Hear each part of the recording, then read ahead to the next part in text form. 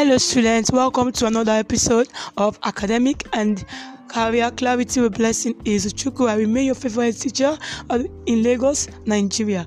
And today we'll be talking about cultivating a healthy mindset. First of all, what is a mindset? A mindset is a person's state of mind, a person's belief, a person's perception, the way a person sees his life, how a person thinks. That's the person's mindset. Now, how do you cultivate a healthy mindset? I want us to know that you see in this world a lot of immorality is going on. You see teenagers, 8 years, they're already having sex. 6 years, you see pre-teenagers, children, 8 years, already having sex. You see children in primary school already having boyfriend and girlfriend relationship. And you will not be wondering, you see a girl, a boy passing notes in the class, I love you. They're just in JSS1, or they're just in primary 6 or class 6, and they are already passing notes to each other. I love you. Can I touch? I was watching a video the other day. Two girls were speaking. So one, a girl and a younger sister. So this girl, the elder one said she knows a boy over age, and this boy is her friend. They've been friends since like kindergarten. So now they're in primary school. So one day this boy came up to her and said, "I want to be your boyfriend." Innocently, the girl said, "You are my friend, so you're a boy, you're my friend. That makes you my boyfriend."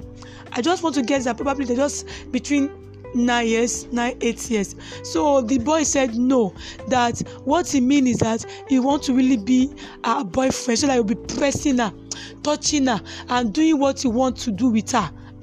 The girl, she was surprised, but I really want to appreciate God for this young girl's life, because she took the matter to her mother, and her mother had to sit her down and talk to her and tell her this is that.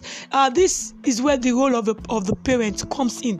What do you allow your children to consume? You leave them with gadgets. What do they consume? So, but in this episode, I'm talking to students. What do you watch at home? What are the things you watch? Your parents are not at home. You have access to your DSTV, your GoTV. You have access to the internet. What do you watch? Do you watch pornography? What do you read? Do you read all kind of nonsense, rubbish, immorality, inappropriate magazine, novels? These romantic novels that students read, it is not good for them. You read romantic where they describe sex scene so raw and vivid, and you're reading it. Bible says, "Can a man carry fire in his bosom and not be burnt?" You are exposing yourself to immoral sins. You exposing yourself to immoral literature, immoral shows, inappropriate literatures. What do you expect? Those emotions will start building up. Like I was telling my JSS1 students some weeks back, I told them that naturally these emotions, yes, they will come because you're a human being. A time will come probably when puberty hits or set up, you start experiencing romantic relationship towards the opposite sex, but which is normal.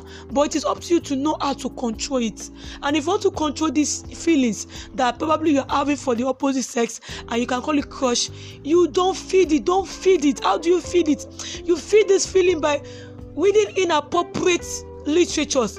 When you are reading a romantic literature, a novel in which a boy and a girl are making out, you start imagining yourself with that person who you are crushing over, or you are reading inappropriate, you are watching inappropriate videos. You start imagining yourself with that person, and this will ignite the fire of that passion again. So you need to be careful of what you read, to be careful of the people that you follow, to be careful of the things you expose yourself to. You have access to internet that does not give you the access that doesn't give you the liberty for you to go and watch whatever you want to watch. No, you need to be careful. Another way you can cultivate a healthy mindset is by filling yourself with the word of God. The Bible says that whatever things are good, of good behavior, pure, think on these things. What are pure thoughts? Pure thoughts are thoughts that have no sin, they have no inappropriate things embedded. Pure thought like how to pass your examination, pure thought like how to set your goals, you think about your future, think about how to do your examination, how to help your parents at home. These are the things you should feed your mind on. The devil will bring yes all kind of inappropriate thoughts to you. Talked about maybe your friends talked about what they've done with their boyfriend and girlfriend in class, and you're at home. The devil will bring about those sins, those words back to you. Push them off. Get a book, read. Personally, myself, if I want to distract myself, like I want to get in a good mood, I read, or I start working, or start writing. Anything that you know you can do to keep yourself sane, to keep your mind healthy, you do it. And as you do it, God in heaven is seeing your efforts. It will help you, because the grace of God is there. God knows that the devil has released all kind of immoral spirit into the world to bring teenagers into immorality. And if you yourself, you realize that you don't want to fall into the sin of immorality, you want to cultivate an healthy mindset, you pray to God. God will give you that grace.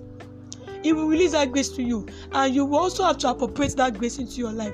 And God's grace will be sufficient for us all in Jesus' name. So on a final note, please watch what you read.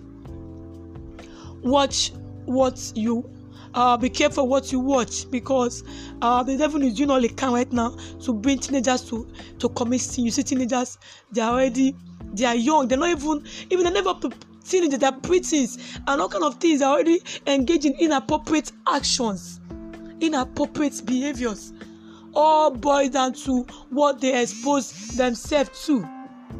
Please be careful of what you expose yourself to. Maybe you have a relation who is living with you, and every day when your parents are not at home, that auntie, that uncle, that cousin is playing blue film at home, is reading inappropriate magazine, and peradventure by mistake you stumble on them. Please report that person to your parents. You cannot have somebody who is exposing you to inappropriate things, living with you, and you're not talking, and your parents don't know about it. It is up to you to tell your daddy and mommy, daddy, this is what this auntie used to watch, this is what she reads. The other day I saw this inappropriate magazine lying down on the dining. Talk to your parents, tell your parents. And uncle and auntie is touching you inappropriately. Let your parents know.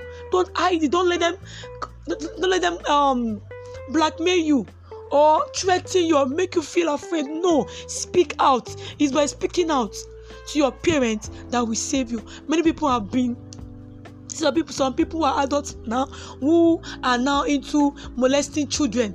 If you trace their history, they were kind of, some of them, not all, they had this issue of being molested.